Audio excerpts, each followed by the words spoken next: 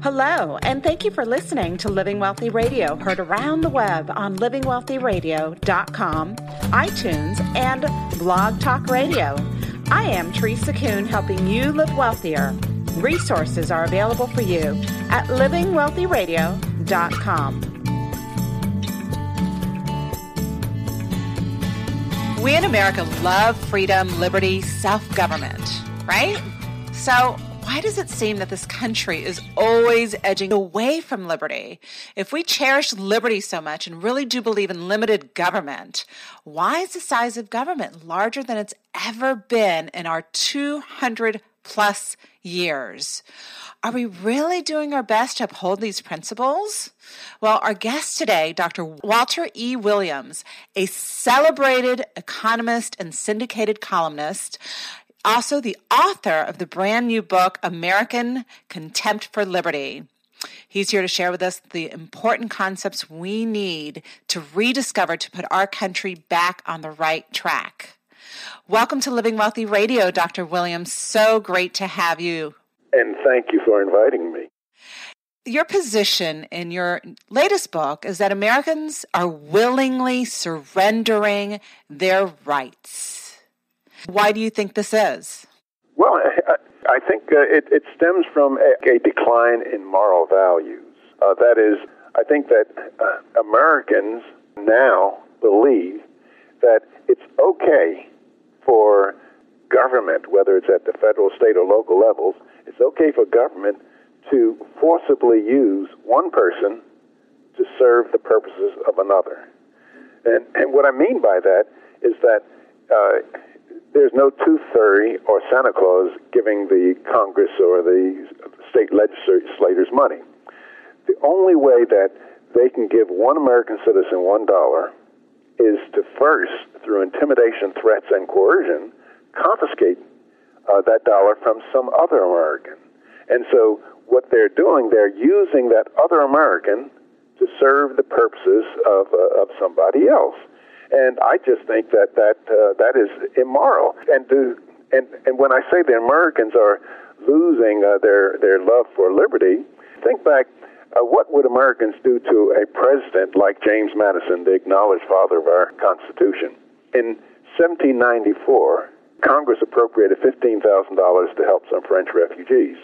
James Madison stood on the floor of the House irate, and he said, and I'm virtually quoting him exactly, he says, "I cannot undertake to lay my finger on that article in the Constitution that authorizes Congress to spend the money of their constituents for the purposes of benevolence." Now, if you look at the federal budget today, 2/3 to 3/4 of it is for the purposes of benevolence. Now, imagine what the American people would do to a person running for political office making a similar statement like James Madison, or another statement made by James Madison, that charity is not the legitimate role of government. The American people would run them out of town on the rail because they have that much contempt for liberty and the ideas of private property. That is, most Americans think that they won't actually come out and say it, but they think that they have the right to live at the expense of somebody else. And I think that's immoral. And at the same time, I believe in helping one's fellow man in need. I believe that to help one's fellow man in need by reaching into one's own pockets is praiseworthy and laudable. To help one's fellow man in need by reaching into somebody else's pockets is worthy of condemnation. It's nothing more than theft. That is, if I see somebody laying in the street, let's say an elderly lady laying in the street on a grate in the dead of winter, she's cold, she's hungry, and she needs some medical attention. If I walk to somebody with a gun and I take that person's $200, and then having gotten the $200, I go down and help the lady out and buy her some medical attention, food, and shelter, I'd be guilty of theft, wouldn't I? Absolutely. Now, no matter what I did with the money, I'd still be guilty of theft. Now, the question is there, and I believe most Americans would agree with me, but the real stickler is it also theft if Congress takes somebody's money and then helps the lady out? It's still theft. Or what if two people agreed that I should take somebody's money to help this lady out, or 100 people, or 1 million people, or 300 million people agreed, it would still nonetheless be theft. But it would be called democracy in action, wouldn't it? Yeah, and it probably is, and a more descriptive name, it would just be legalized theft. Legalized theft. That is, there are two kinds of thefts. If I walk up to you and take your money, that's illegal theft, and I go to jail. But if I get Congress to take your money, well, that's legal theft, and I benefit. And this is one of the reasons why I believe that so many Americans love government, because government will enable them to do things that if they did the thing privately, they go to jail. But government can do things and give them other people's money, and they won't go to jail.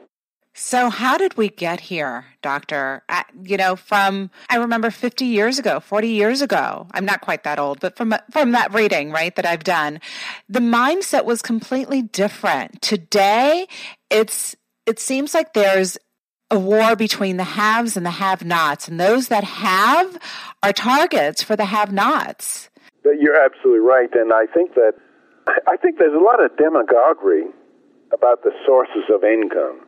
And in a free society, people generate income by serving their fellow man, by doing something that their fellow man likes, pleasing their fellow man. You know, like if I mow your lawn and you give me $20, well, that's proof that I've served my fellow man. And when I go down to the grocer and I say, well, look, I would like to have a 6-pack of beer and a pound of steak that my fellow man produced. Well, the grocer may say to me, well, you're making a claim on what your fellow man, you're asking your fellow man to serve you. Did you serve him? And I say, yes. And he says, prove it. Then I show him this $20. And we kind of think of the $20 as certificates of performance. That is, they serve as proof in a free society that you serve your fellow man. And the better you're able to serve your fellow man, the more money that your fellow man will give you. The reason why Bill Gates is worth billions and billions and billions of dollars is not because he took his fellow man's money. He produced something that his fellow man liked, like Windows and Word, and his fellow man reached in his pocket and coughed up $300 or $400 for what Bill Gates produced. And in a free society, that's how people accumulate income and wealth. Now, I'm not talking about crony capitalism where people use government as a means to wealth. That's despicable. But when people acquire wealth by serving their fellow man, I think they ought to be honored. They ought to be praised. So how is this whole concept of being compensated for serving your fellow man, whether you be Bill Gates or the person that owns a lawn service company, or really the teenager that is mowing somebody's lawn, right? They provide a service and they get compensated for it. How has this whole concept of performance-based compensation been bastardized to where a large segment of our population believes that they're entitled to someone else's compensation? Well, see, that's immoral. That is, and the example I gave you by mowing your lawn, serving your fellow man, well, requiring that in order for me to have a claim on what my fellow man produced, say a 6-pack of beer and a pound of steak, in a free society, it requires that I serve my fellow man. Now, on the other hand, government can tell me, well, look, you don't have to get out in the hot day and mow that lady's lawn. You can sit on your butt and watch Oprah. We will take what your fellow man produces. You don't have to serve your fellow man. We will just take what he produces and give it to you, provided you vote for us. And so I think that clearly the latter is immoral. And keep in mind, you asked the question a while ago, which I did not answer, how do we get this way? We have to recognize that from 1787 until 1930, the federal budget was only 3% of the GDP, except during wartime. Today, the federal budget is over 25% of the GDP. And I think that what explains some of it is that the Great Depression that was caused by the federal government, that is, the calamity of the Great Depression, gave people the idea that a government should help them, or government should to make up for the problems that they had, and I think that's how it grew. And then we had this great big surge in the 1960s with the Great Society programs, and so people have become accustomed to thinking that their fellow man owes them something. And part of the tragedy is in our country is that the average person feels that way. I don't care whether it's Democrats or Republicans or conservatives and liberals, they feel that way. But, the basic difference between liberal Democrats and liberal Republicans is that liberals and Democrats, they believe in taking your money and my money and giving it to poor people and cities. The Republicans or conservatives believe in taking your money and my money and give it to failing businesses or to crop subsidies to farmers. Both agree on taking our money, but they just disagree on what to use it for. So what is your political affiliation? If you believe the Democrats and the Republicans both are, you don't have any. Okay, so we're on the same team. I don't have any either. I totally could not agree with you more. The Democrats and Republicans both believe in taking our money. They just stand on a different platform in terms of reasons for taking away and justifying. Oh, that's absolutely right. Now, every American has a duty, a moral duty, to pay for the mandated functions of the federal government, and those functions are enumerated in Article 1, Section 8 of the United States Constitution. That things like roads or national defense and other public goods in courts and things like that each American should pay a share. But no American is obliged to take care of another American. That's the big problem. And it doesn't make any difference whether Republicans or conservatives. Suppose I were running for the Senate in the state of Texas, and I go back and forth across the state, and I say, look, I've read the United States Constitution.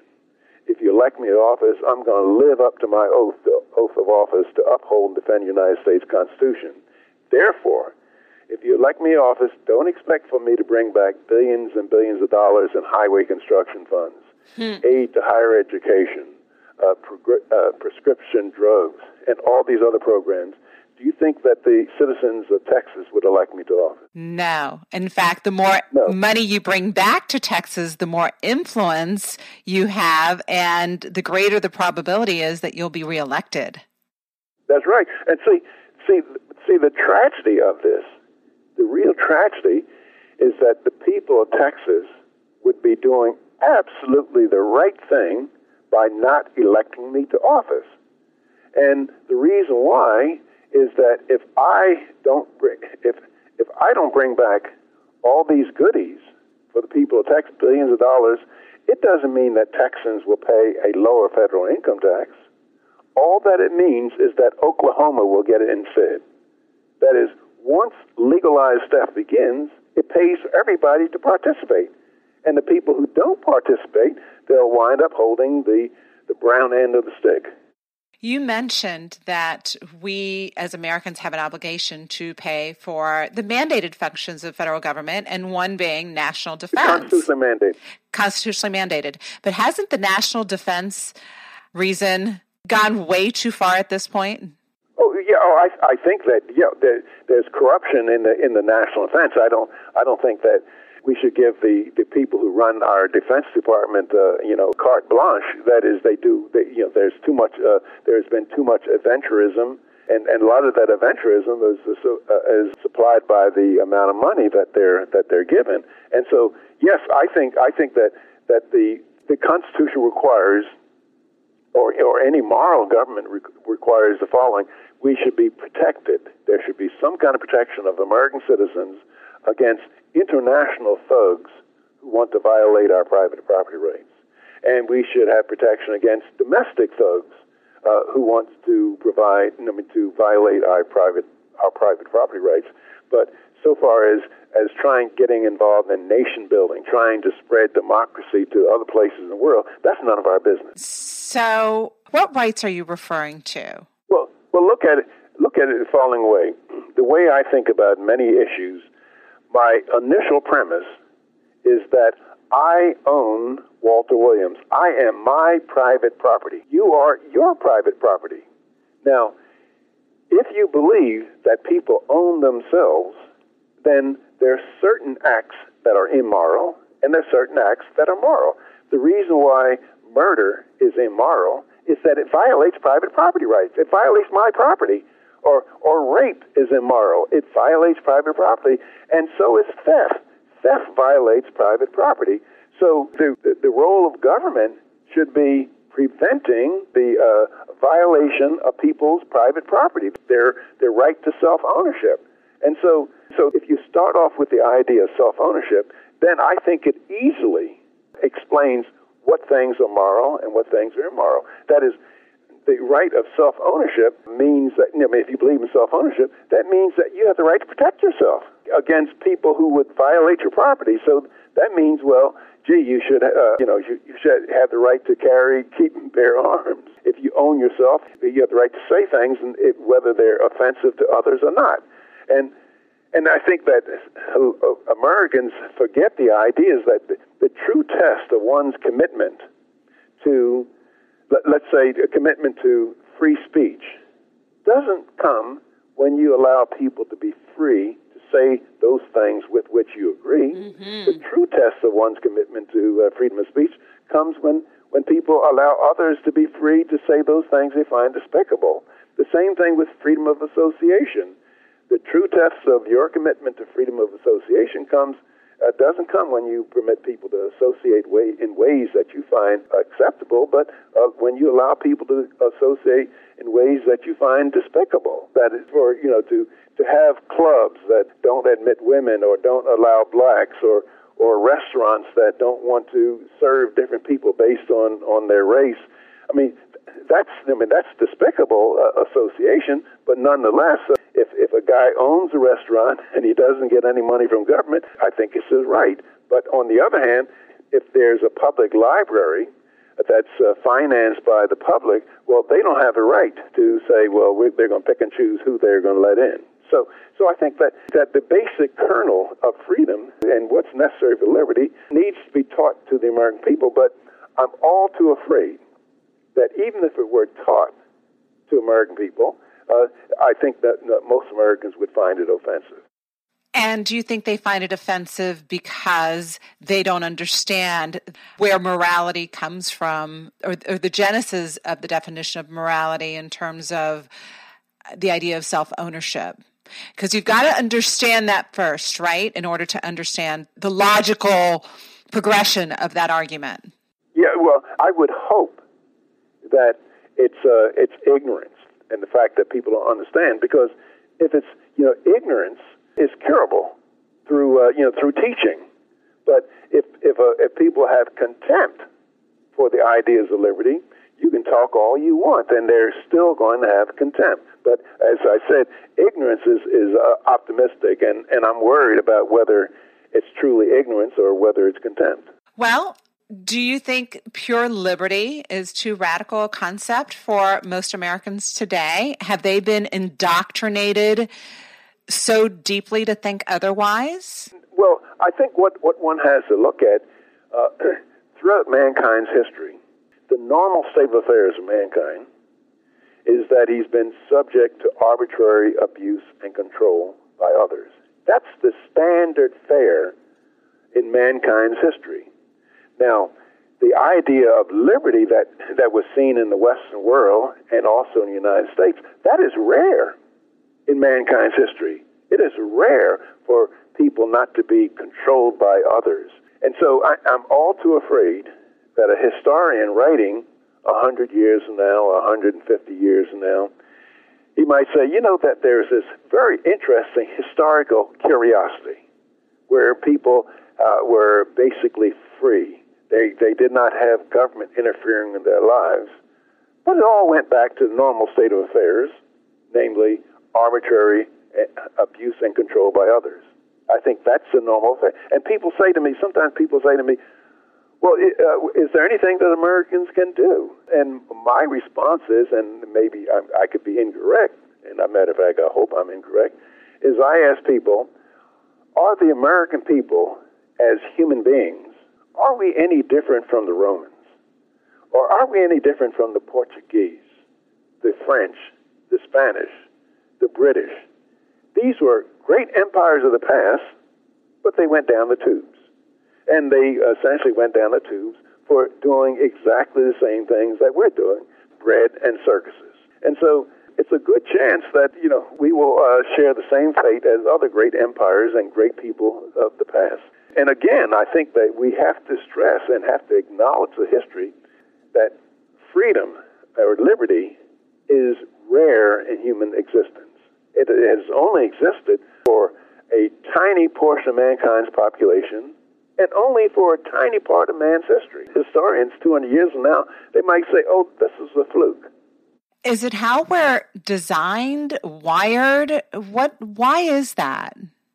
Well, I think that people have always wanted or have always coveted that which belongs to their neighbor. They've always wanted more than they have, and they want to get it by hook or crook. And I think that one of the great things about the United States was the very fact that we had the framers or our founding fathers were brilliant people. They understood history, and they understood mankind. Matter of fact, if you look at some of the statements of our founding fathers, the word democracy was held in contempt by them. Matter of fact, the word democracy is in none of our founding documents. It does not appear in the Declaration of Independence, and it appears nowhere in the Constitution, because the founders saw that democracy was just a democracy is just another form of tyranny. And matter of fact, I think it was Madison in Federalist Paper 10. He called it the tyranny of the majority. But what democracy does, or majority rule, it gives an aura of legitimacy to acts that would otherwise be deemed tyranny. Take, for example, what we're going to have for our Thanksgiving dinner, turkey or ham. Suppose that were decided through the democratic process, through majority rule. Most people would view that as tyranny. Then it's nobody's business what I have for Thanksgiving dinner, or whether it's majority rule or democracy that decides what kind of car you drive, what kind of clothes you wear, what you use for entertainment. And so democracy is just what we're seeing in the United States is democracy emerging, and the founders meant for us to be a republic with very, very limited government. And I think that we were limited for quite a while, and then after a while, people found that they could use government to get other people's belongings. So, as individuals, what can we do to turn the tide? Well, I don't know what we can do to turn the tide. I mean, and tide is a good example. I don't know what you can do to turn the tides of the ocean. You can't. That's true. My daughter and son-in-law, they got married about 4 years ago, and we were chatting, and they were asking me about advice because I've had, I'm old and I had a reasonably successful life and one of the great things about our country is the life I've lived. That is, just because you know where a person ended up in life, you can't be sure about where he started. Anyway, that's the great thing about America, that there's so much mobility. But I was telling my son-in-law and daughter what they ought to do is try to get at least $40,000 or $50,000 in gold and silver coin, not for an investment. And they shouldn't keep it in a safety deposit box. They should hide it somewhere. And not for an investment, but for a way to get out of our country, the way to get out of the United States and start over again somewhere else, maybe Australia or New Zealand.